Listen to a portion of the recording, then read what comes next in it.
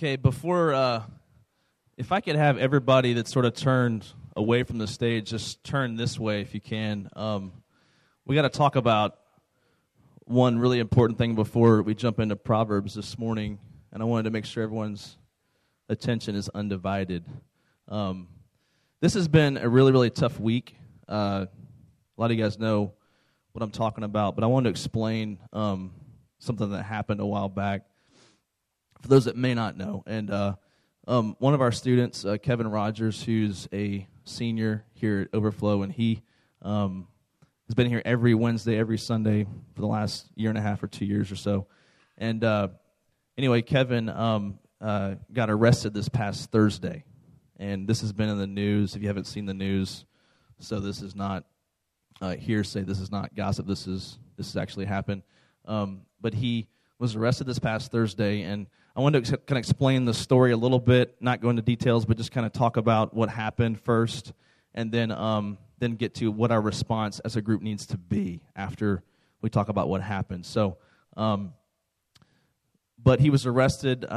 What happened was he and a friend left work, and they went to go race in a place over southeast of Temple, and after they were. There's several variant stories there. I'm not going to get into details of what's what, but I don't know the facts. But at some point throughout their racing, the other guy that Kevin was racing against was caused an accident. Kevin himself was not in the accident, but he's held legally responsible because he was also a participant in that. And so the other guy that was racing with him is actually hit a car that had a family in that car, and hit them head-on, going pretty fast.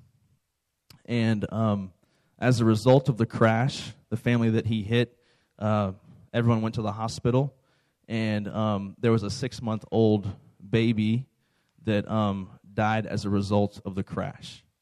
And there was a mom in her 20s that is the mother of that child, and she was in critical condition, but I've heard that she's been upgraded to fair condition.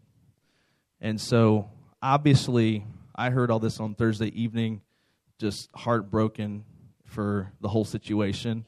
I don't hide my emotions well. And so I have felt just this vacillating back and forth of emotion of feeling horrible for Kevin, that he obviously made a really, really dumb decision. There's no question about that. But it's the same kind of decision that many of us have made, but it's not resulted in something this horrible. And so that's one emotion that I feel. Just obviously felt anger at first, felt lots of emotions, felt heartbroken for Kevin as a result of this. So Kevin was arrested this past Thursday for that, and he's now in the Bell County Jail. And so I had a chance to meet with his mom on Friday, and she's just trying to kind of hold it together, trying to figure out what to do next. So we're going to pray in a moment at our tables for them, for the families, but I want to explain a few things first.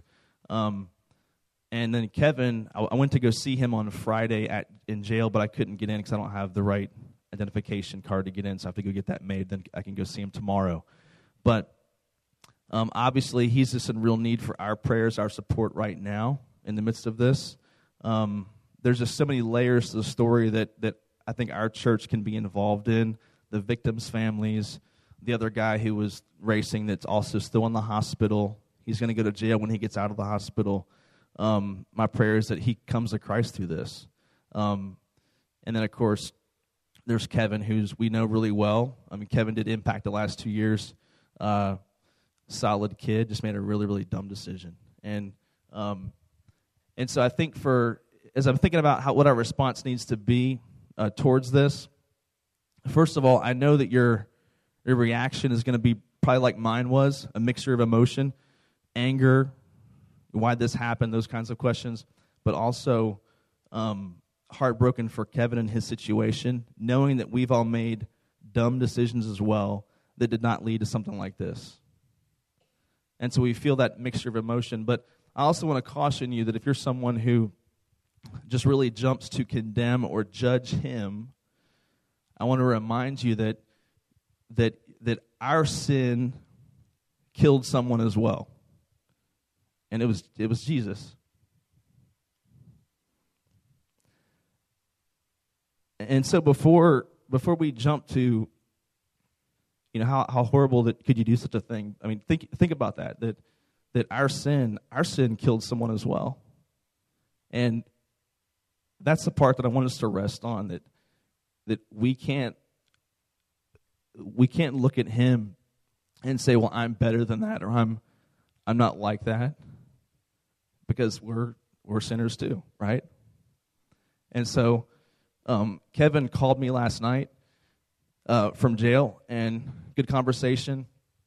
Obviously, he can't say much about it on the phone to me over their phone line, so we kept it pretty just sort of surface level, but just want to let him know that we're praying for him. We are supporting him and trying to walk with him through this, and I'll be going to see him tomorrow, and so I wanted to make sure that he knew that this morning we'd pray for him especially. So if we could, what I want to do is just have just like one person per table, just volunteer yourself and just pray at your table. Pray for Kevin, pray for the victims' families, pray for Eric, the guy that's still in the hospital, the other guy that was in the accident, and pray for salvation for those that need to come to know Christ through this, and pray that God would give us wisdom and grace to deal with this whole situation. So you guys pray at your tables.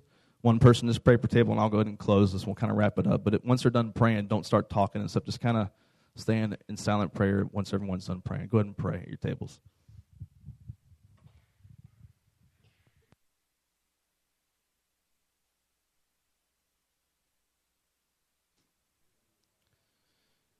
God, we know that you're sovereign.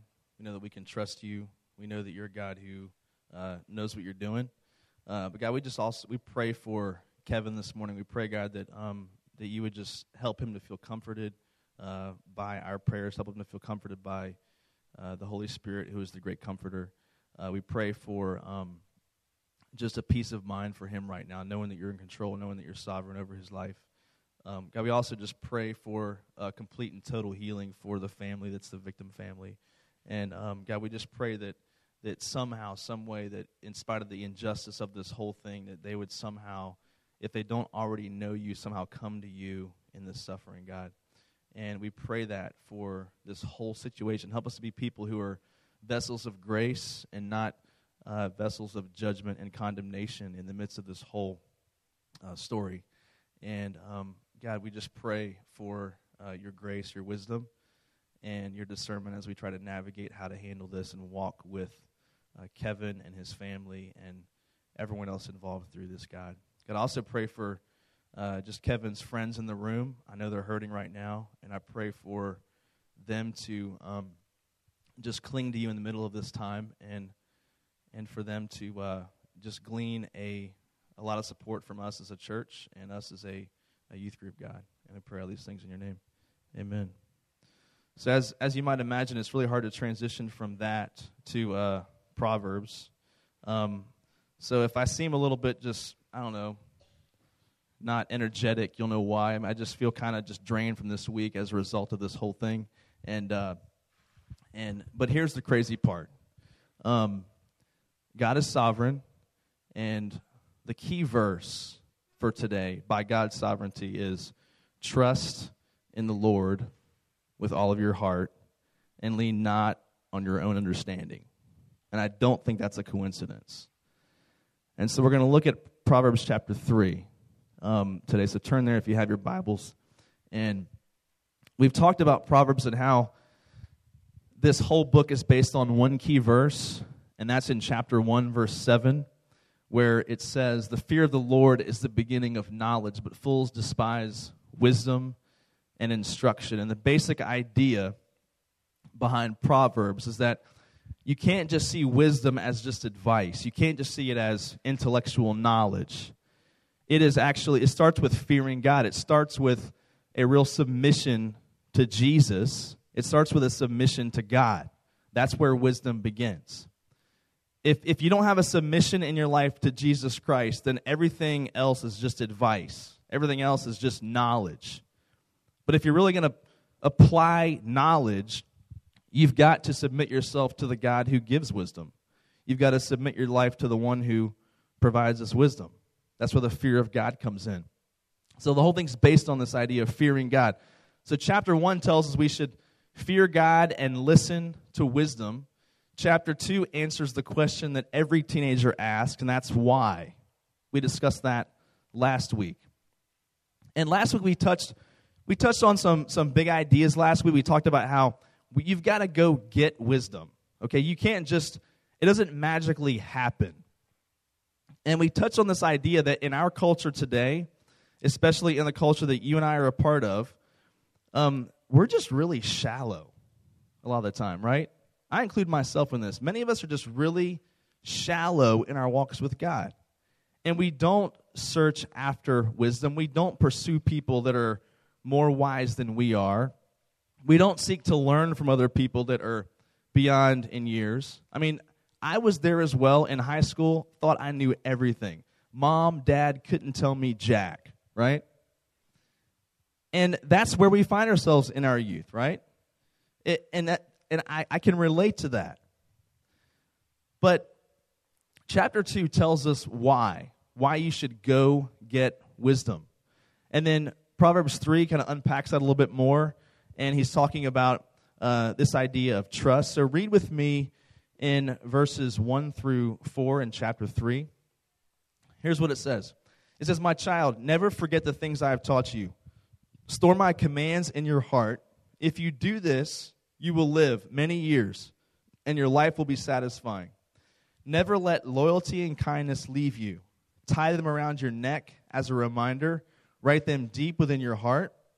Then you will find favor with both God and people, and you will earn a good reputation."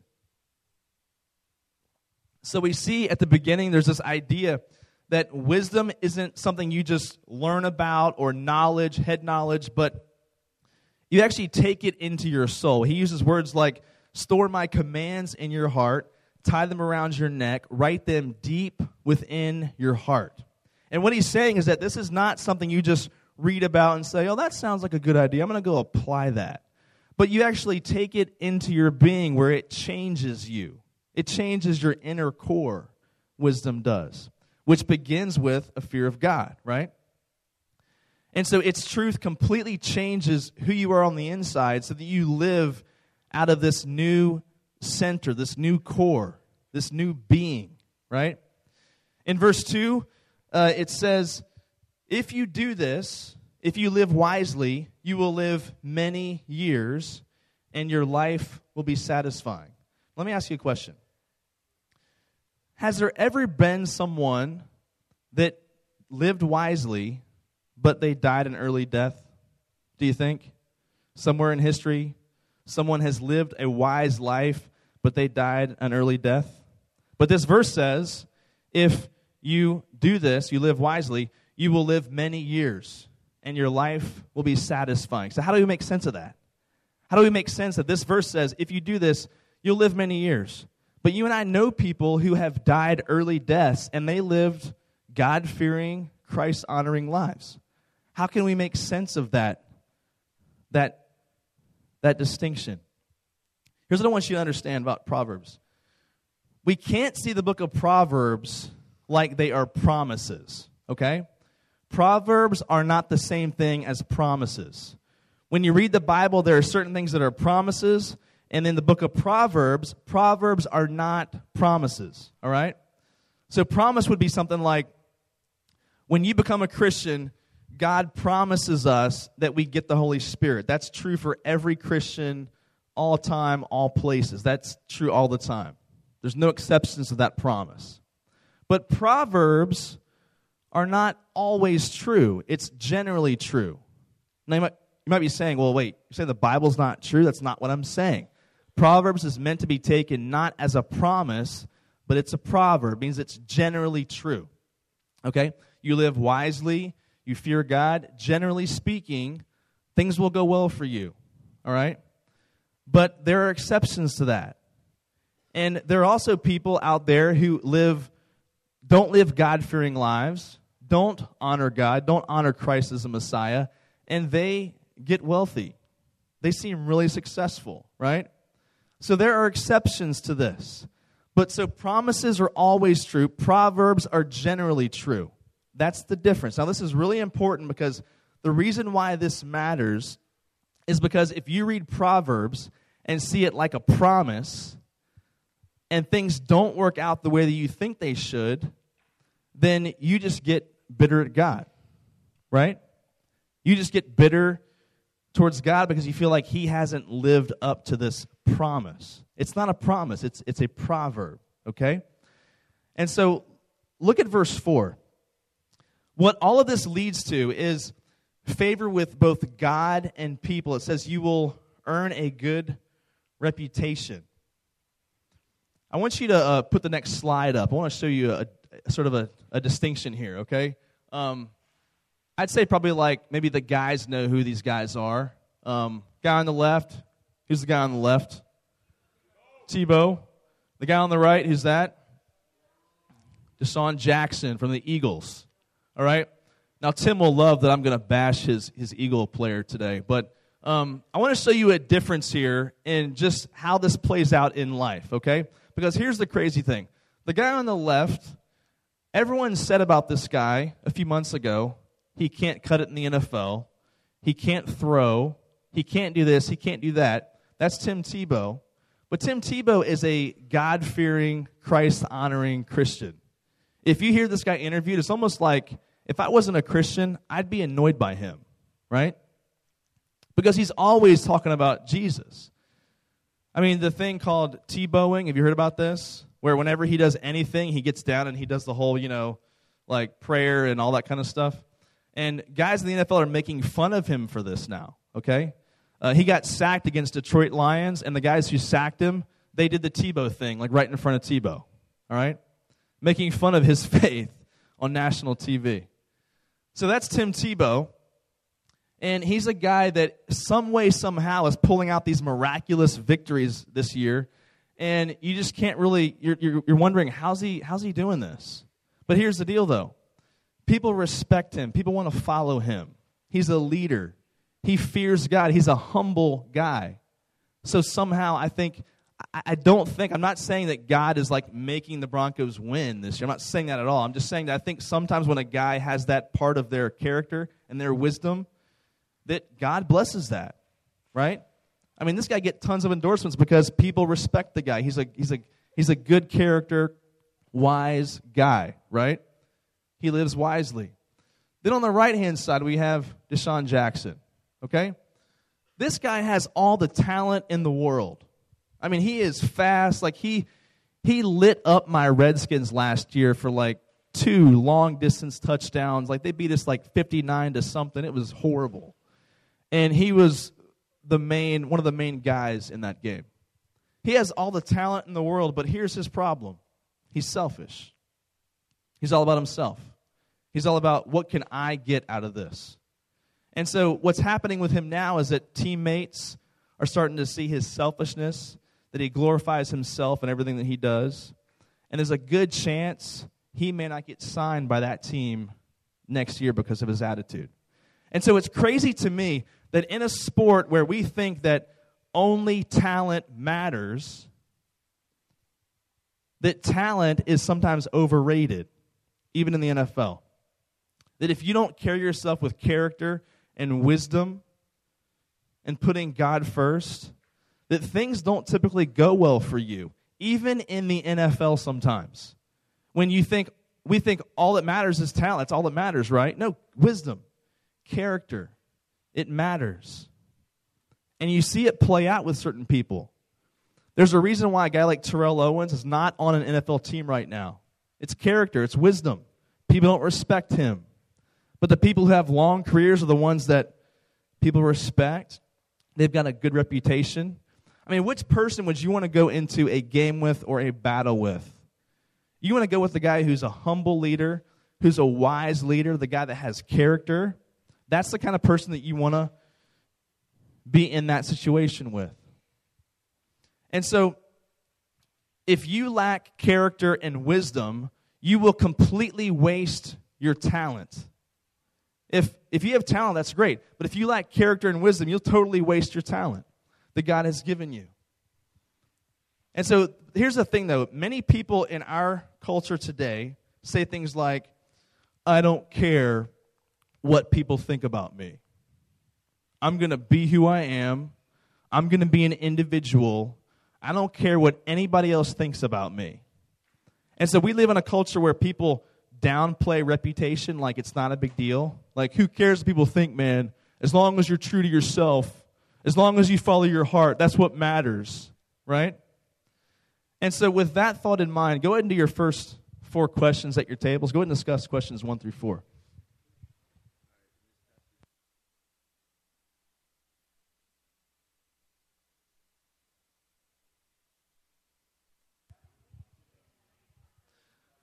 Okay, look with me at verse 5. Look at verse 5. Go to the next slide where it shows verse 5. Okay, look at the screen. This is the verse that, as I thought about what happened this past week, I just thought it's amazing that God is giving us this verse this morning after what's happened this past week in Kevin's situation. Verse 5, trust in the Lord with all of your heart. Do not depend on your own understanding. Seek His will in all you do, and He will show you which path to take. So today is really about trust. And when you think about trust, trust is more than just intellectual belief. Trust is more than just saying that you believe something to be true. Trust is this deep, personal reliance upon God. When I was in college, or when I finished college, I would say the few months after I finished college were probably the most difficult for me that I can remember. There were just several things that happened like right in a row. And it was weird, though, because in that time of just lots of stuff happening in my life that I didn't really like, that it was in that moment that I felt like I had to trust God with everything. And I had to completely rely upon Him. And it was like tangible. It was like I could almost feel like that His presence in my life at that point. Because I had to. Because I had to rely upon Him. And so trust is this deep, personal reliance upon God. It's not just knowledge. It's not just intellectual knowing. But here's the deal. We can't just learn wisdom and apply it. We have to trust Him. Like, there has to be this point in your life where you say, okay, I trust Him personally.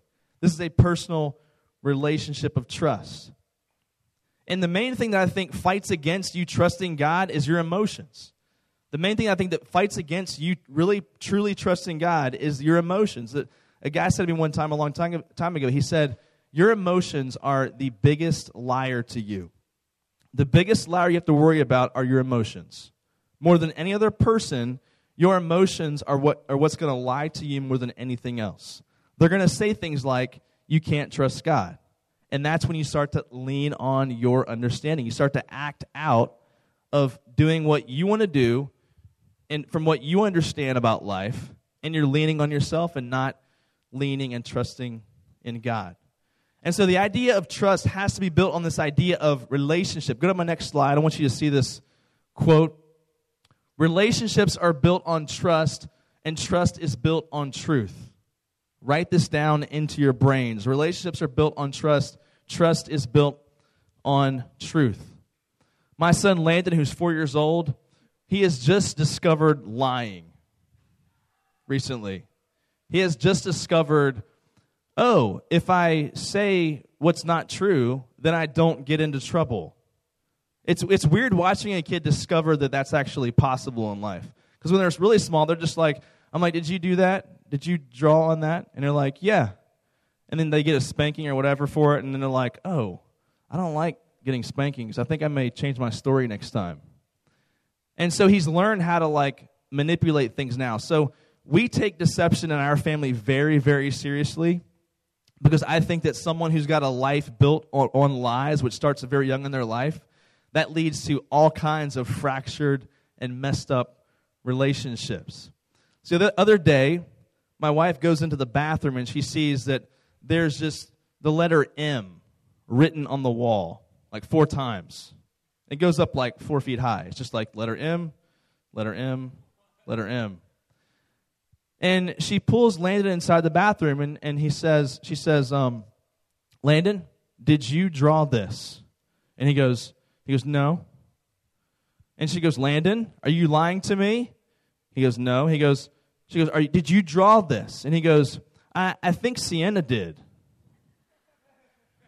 If you don't know, Sienna's 1. She can't draw anything.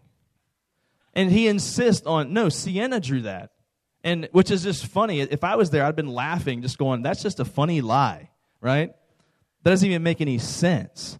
Like, he's not smart enough yet to know that that's a bad lie. That's not going to get him out of trouble because he doesn't know that that's not going to work. We're like, Landon, we're not stupid. Sienna can't draw anything, okay? So it's a bad lie to begin with. But there's this idea that we can't let him have the idea that he can deceive or lie to people. Because any relationship that's built on any kind of deception or lies is not one that you can trust that person, right? And so we're trying to ground this out of him right now at this point of his life, early on, right? That relationships are always built on trust, and trust is built on the truth. So if you lie to me, that violates the trust, that violates the relationship.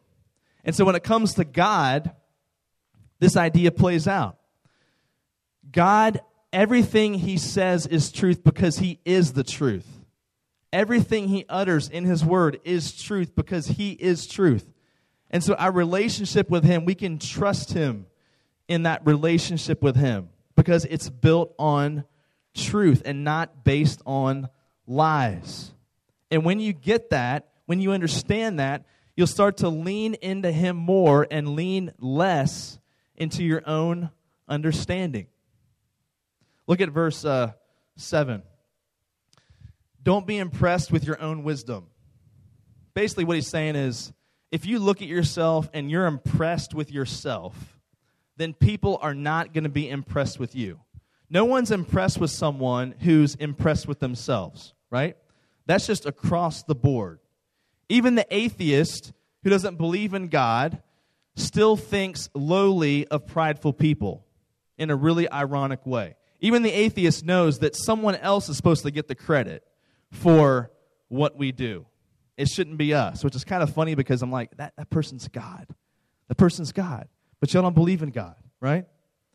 And so even the atheist knows that pride is not a good thing. So no one likes the person who's impressed with themselves. Instead, fear the Lord and turn away from evil. Then you'll have healing for your body and strength for your bones. Honor the Lord with your wealth, with the best part of everything you produce.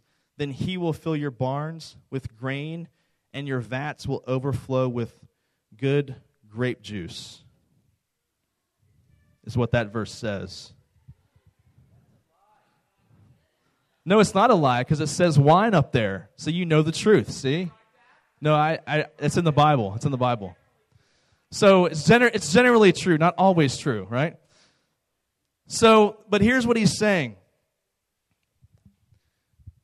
Here's what he's saying. At the end part there, he talks about giving. You're like, why is he talking about giving? We're talking about trusting God, now he's talking about giving, right? What's the connection here? Here's the connection. Think about this. Whenever you and I don't give generously, it's usually because of a lack of trust, right?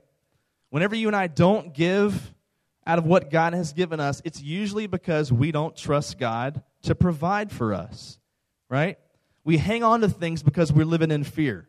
We're hanging on to stuff because we think that, well, God's not going to provide, so I'm going to hang on to this myself and take care of it myself. That's leaning into your own understanding. I'll admit to you that my personality, I am not generally a very giving person when it comes to money. I'm just not. I'm one of those, like, I want to keep it, I want to save it, I want to see my bank account grow. That's me, okay? And so it's good that I have a wife who's not so much like that. She's more of a giver than I am in that regard. Like, she wants to get people gifts and stuff, and I'm just like, let's just not do that. That's not good. Let's just not spend money on people, you know? And so she balances me out in that. But the problem, though, is what I've come to realize is that whenever I start to feel stingy like that, I realize it's because I'm not trusting God. It's a lack of trust that's leading me to be stingy with money. And so this is the connection with giving. And if you give, you can't outgive God. You're not going to lack because you gave. God's going to provide for you. Look at verse 11, and this wraps it up. He says, "My child, don't reject the Lord's discipline, and don't be upset when he corrects you. For the Lord corrects those he loves, just as a father corrects a child in whom he delights." Once again, I couldn't help but read that verse and think about Kevin's situation that he's in, and this is a corrective thing for him.